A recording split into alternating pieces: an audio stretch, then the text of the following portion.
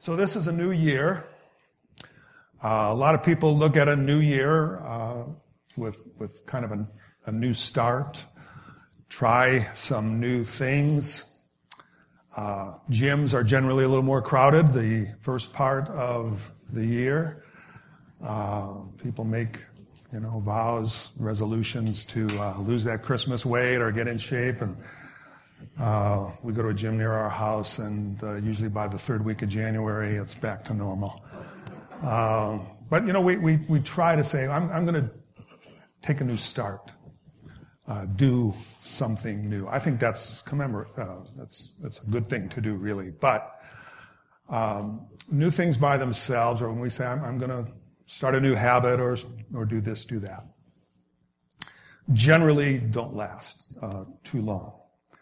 I like to think of new things, or particularly a new year, as a new starting point for things. In other words, we don't start over in life. We've lived a lot of life. But we can have a new starting point for some things in life. That's what I'm going to talk about this morning in our message. One of my favorite verses in the Bible, Lamentations 3:23, the Lord's compassions never fail. They are new every morning. Great is your faithfulness. The Lord's mercies are not new every other week. They're new every morning, every day.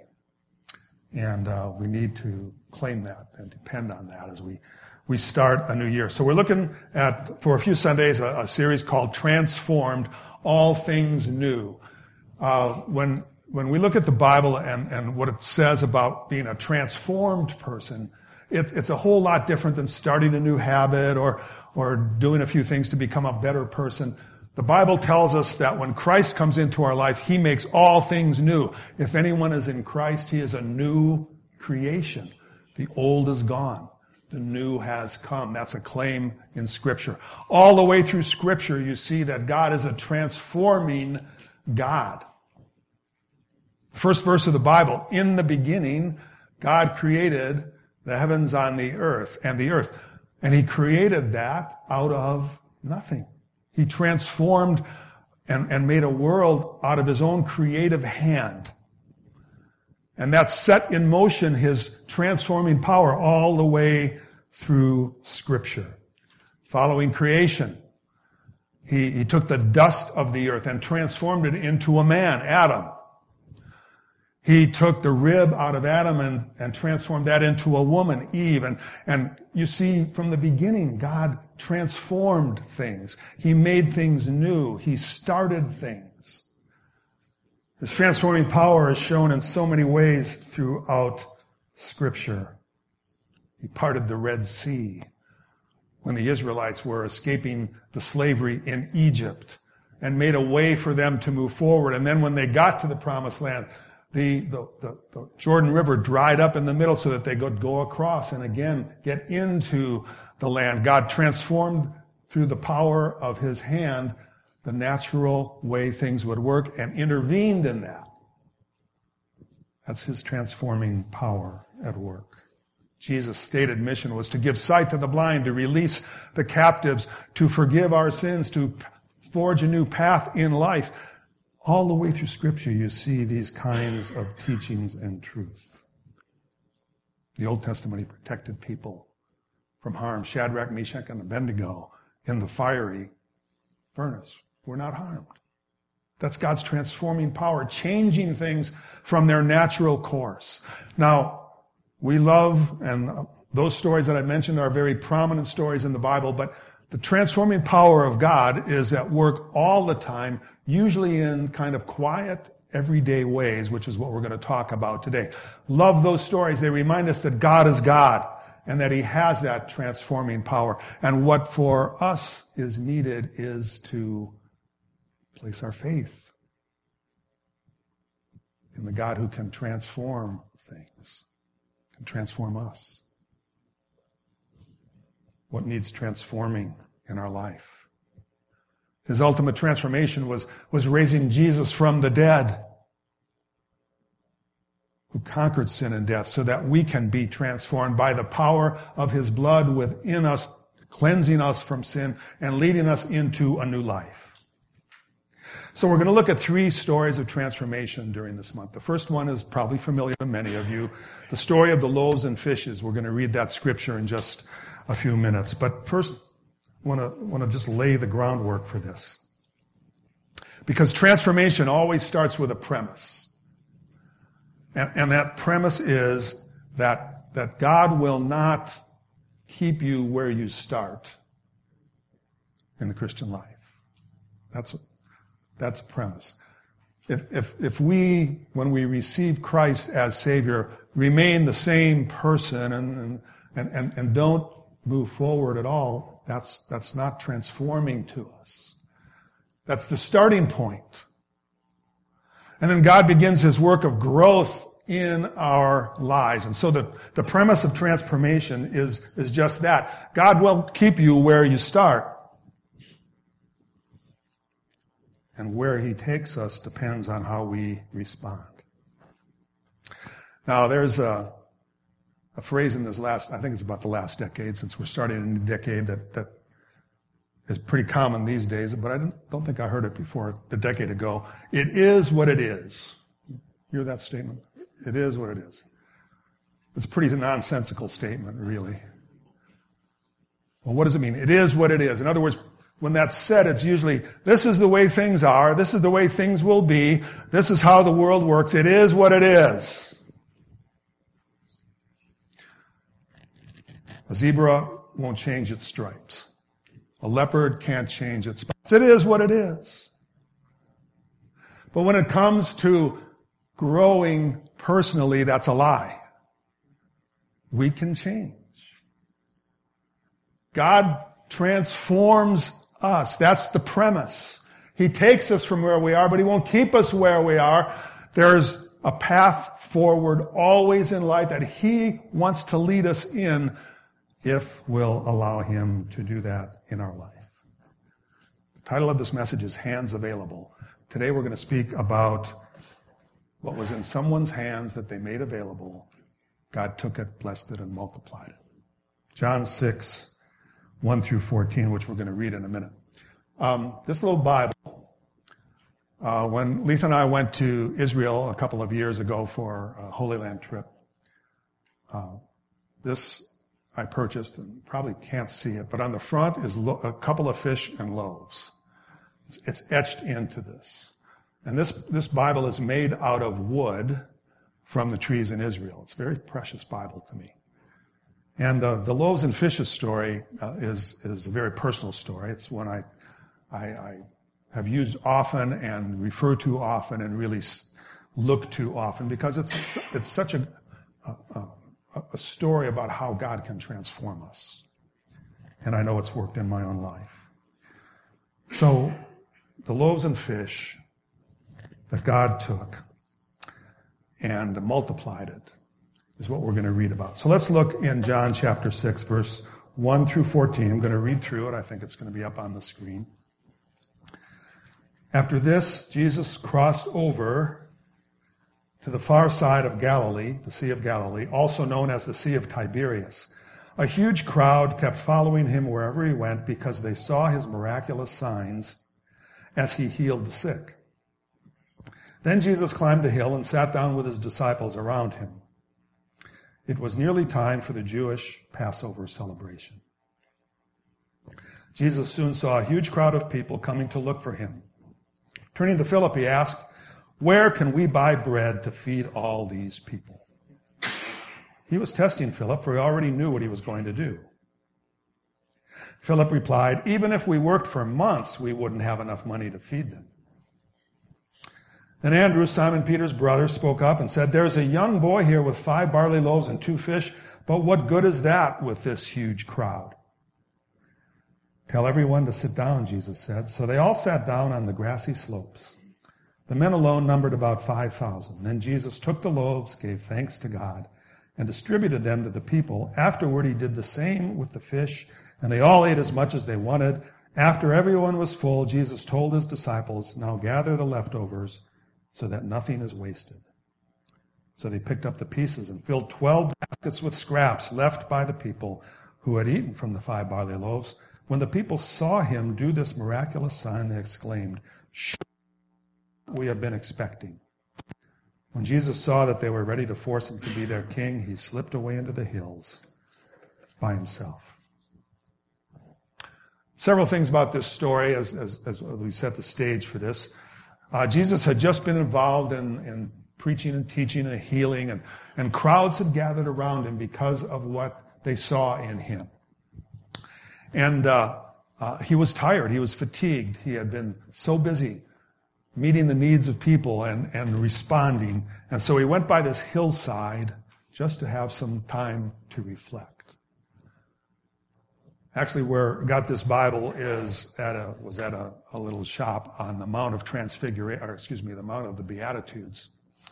That is there where you go on this Israel trip, and there's the Church of the Beatitudes is at the top, and it's a beautiful setting where the 8 Beatitudes are around the inside of the sanctuary, and it's a very worshipful place, and it's right on the side of the slope that goes down into the Sea of Galilee, where supposedly these 5,000 people were gathered for this story. Jesus had gone there to take a break, but when he saw the crowds, this passage is found in all 4 of the Gospels, one of 2 miracles of Jesus that you see in all 4, Matthew, Mark, Luke, and John. In the other Gospels, it says he had compassion on them. So in other words, he was tired, he wanted a break, he didn't really, at that point, want to deal with more needs. But the Bible says, as he looked at the crowds, he had compassion on them. The word compassion means to have one's inner being stirred. In other words, at your gut, you're stirred by what you see. That's compassion. And so Jesus, moved by compassion, realized that there's a need here that has to be met. These people are tired too. They're hungry. They're needy. What are we going to do? And so he had 2 disciples there, Andrew and Philip. And he asked them the question, where can we buy bread to feed all these people? Now, that's an important question. Jesus didn't say, I don't think we can do this. But he looked at Philip and Andrew and said, this is how we're going to do it. Where are we going to buy bread to do it? He didn't give them the option of saying, we can't do it. But notice their responses. Philip said, even if we worked for months, we wouldn't have enough money to feed them. Now, that's kind of how many of us might respond, right? There's 5,000 people here. We don't have the money. Kind of a pessimistic view towards it. Philip was kind of a pessimistic disciple. Andrew then responded and said, well, here's a young boy with 5 barley loaves and 2 fish. But what good is that among this huge crowd? Andrew was the pragmatist. Well, there's 5 loaves and 2 fish here, but, that's not going to make it either. Now, I think those 2 responses represent us a lot of times in life.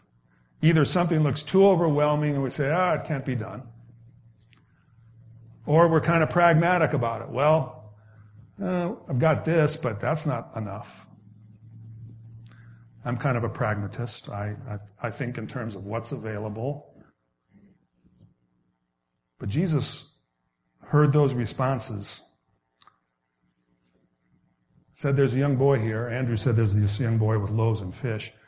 So Jesus had the people sit down, 5,000 people and more, because it was said 5,000 men, so there were others there, and it says distributed the loaves and fishes until everybody had their fill, and then there were 12 basketfuls left over. Now, I do this now and then with stories like this in the Bible because details are left out. First of all, what did Jesus do to multiply this? It just says he distributed them. So 5 loaves and 2 fish became food for 5,000. How in the world did that happen? The other thing I think about is, did this young boy, was he willing to give this 5 loaves and 2 fish? That's all he had. Was he willing? Well, I bring that up because the Bible doesn't always give us details of every story, but here's the thing. It doesn't say that he was unwilling. In other words, he made it available. I don't think Jesus ripped it out of his hands. It's not how Jesus works.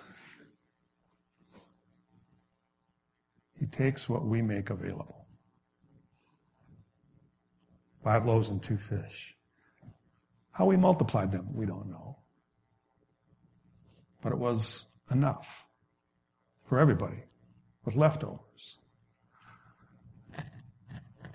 First, there was not enough. Philip and Andrew said, that's not enough. We can't do anything with that. Jesus made it enough. He transformed those loaves and fishes into food for 5,000 plus. Very ordinary stuff. An ordinary young boy. An ordinary lunch. Fish and bread. It wasn't an extravagant lunch. It wasn't 2 T-bone steaks and 5 ciabatta rolls. It was just bread and fish. Look what Jesus made happen. There's an ad for Capital One, the Capital One card. What's in your wallet? You ever seen that ad? What's in your wallet? If you got this card, you get great benefits. It's a great card. What's in your wallet? Jesus asked Moses, what's in your hand in the Old Testament? He was teaching them a lesson. What's in your hand, Moses? What do you have? And after he asked that question, then he said, here's how I will use what you have if you make it available. What's in your hand? What we have in our hand, whatever it might be, whatever our gifts are, whatever our talents are, whatever our abilities are, we don't have any idea about what can happen if we make it available and put it in Jesus' hands. We kind of look at it as, this is what I got, but it's not much. It's not enough. What's your not enough? What's in your hand? I often use this Bible. It sits on a shelf in our living room. I just put it in my hand. And it's a reminder to me, Lord, this is all I got. I got some loaves and fishes. But all through life and ministry, when I've made what God has given me available, it's amazing how he has not only sustained my life, helped some growth things to happen, removed some things out of my life to transform me, added some things so that I can become new day by day by day. I think that's the point of this story. Because you see, Jesus started with the need. He saw the need. He had compassion for the people that needed to be fed. He didn't start with what was available. He started with the need. And so when he works in your life and my life, he wants us to see that there are some things we can do with what's in our hand if we'll make them available to touch with compassion the lives and hearts of people. One by one by one. So there's a few things in this story I want to apply that come out of it. First is this. The story speaks to our limited response to needs. We often have a limited response. We just say it's not enough. We're like Philip and Andrew. We say, well, I can't do this because I just don't have anything in my hand that's enough. I can't give money because I don't have a lot of money. I can't give time. I'm busy. I can't do some things. I don't have enough. So we look at the limits of what's in our hand instead of the possibilities of what God can do if we let it go. It's amazing when we speak to some things in our life that we look at a certain way. What can happen if we simply open our hand and say, Lord, this is what's in my hand. I believe you're a transforming God. You can transform not only what's there, but things in my life that need to be changed. You can do that. Philip was limited in his thinking when he responded to Jesus. He said, where can we get enough bread? Andrew, kind of the same thing, but a little better. Well, there's 5 loaves and 2 fish. He at least recognized that there was something there. It also speaks to Jesus' miraculous power to meet needs. Jesus takes ordinary things. You see a lot of the miracles in the Bible are ordinary things that Jesus transforms. And in this, he took what was offered, he broke it, he blessed it, he distributed it. See, there was a process to it all. There was a plan to it all. And God works when we step by step by step keep following the plan. There's not going to be some big earth-shaking miracle every day that happens, but growth comes in our lives when we take a step at a time, faith steps that lead us into new places. And that's when God can activate what we put in his hands from our hands. It speaks to how we can make a difference in meeting needs. When we offer our resources, and that's the totality of our life, God makes all things new.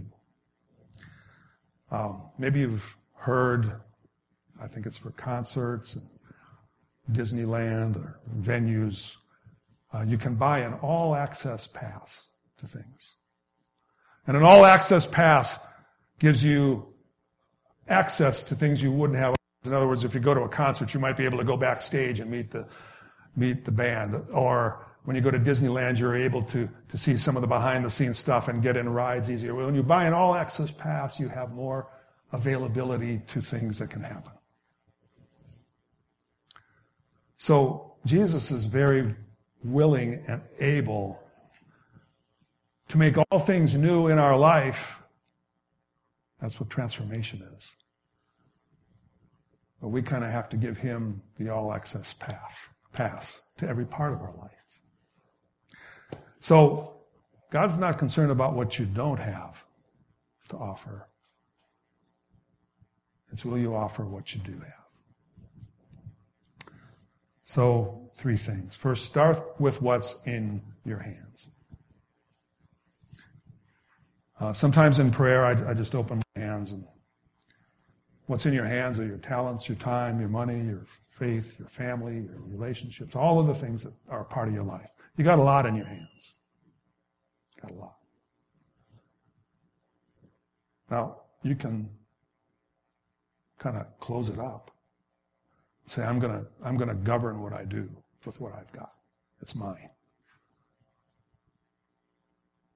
Or you open it. Say, Lord, none of this is mine. It all belongs to you in the first place. And make it available. But you got to start with what's in your hands. Whatever loaves and fishes are there. Second, make it available to Jesus.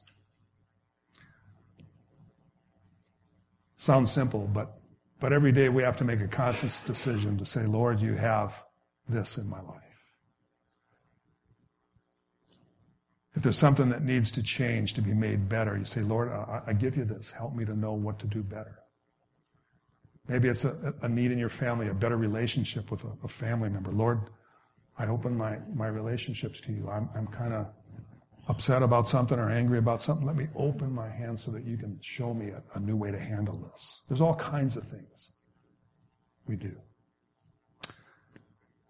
And third is dare to believe God can do the extraordinary with what's in your hands. That's the key to faith. Like I said, the premise of transformation is that God won't keep you where you start. Life changes day by day. You may have a plan for the new year. I'm going to follow this plan.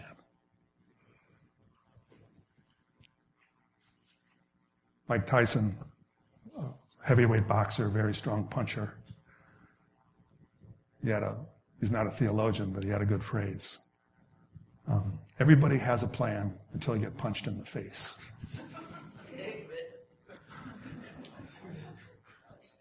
You know what? You're going to get punched in the face this year a few times, probably. What happens when that happens? So what's your starting point for this year? Are you thinking pessimistically, practically, or powerfully? There's a big difference. I'm a fan of Peanuts. Charles Schultz.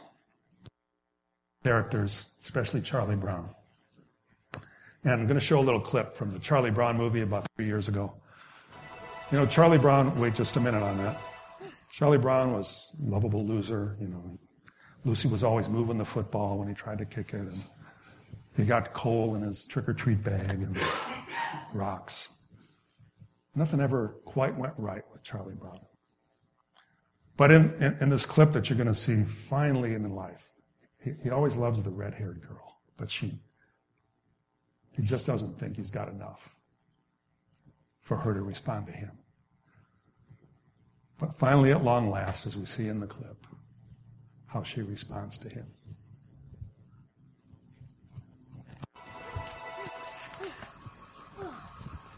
Oh, hi, Charlie Brown. You remembered my name? Of course I did.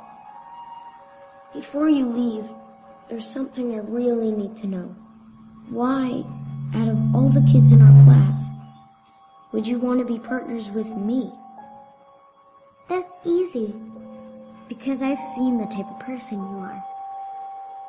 An insecure, wishy-washy failure? That's not who you are at all. I like the compassion you showed for your sister at the talent show, the honesty you had at the assembly, and at the dance. You were brave and funny. Oh. And what you did for me, doing the book report while I was away, was so sweet of you. So when I look at you, I don't see a failure at all. You have all the qualities that I admire. Sorry, I have to go now. Wait! I think this belongs to you. Thank you. I've been looking everywhere for this. I'll write to you, pen pal.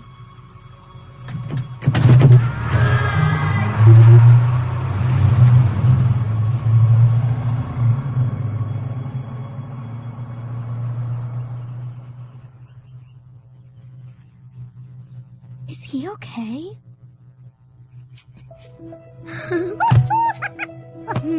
Aww. It must feel pretty great being Charlie Brown right about now.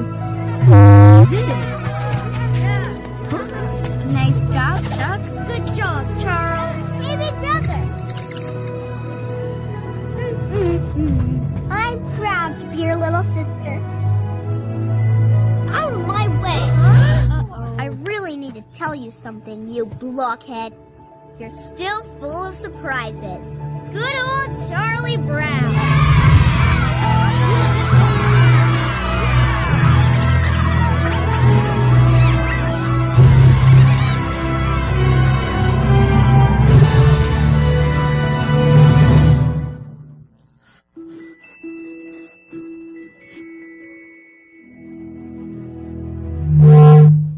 Charlie Brown finally made it.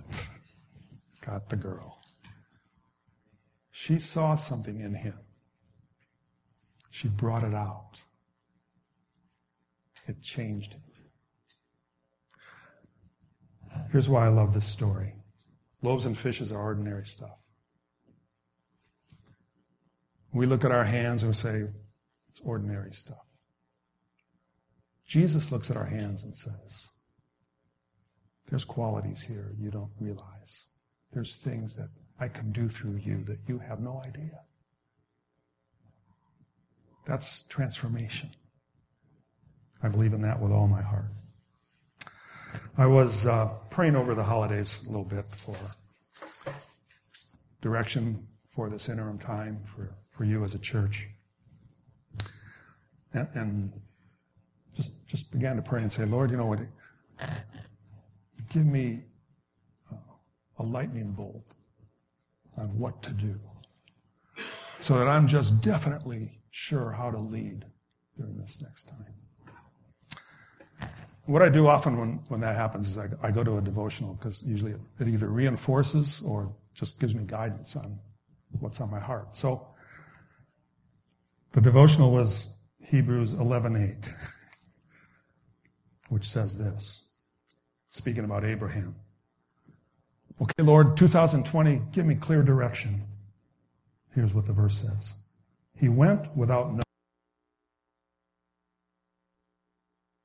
That should give you a lot of confidence. Where are we going? Here's what I believe.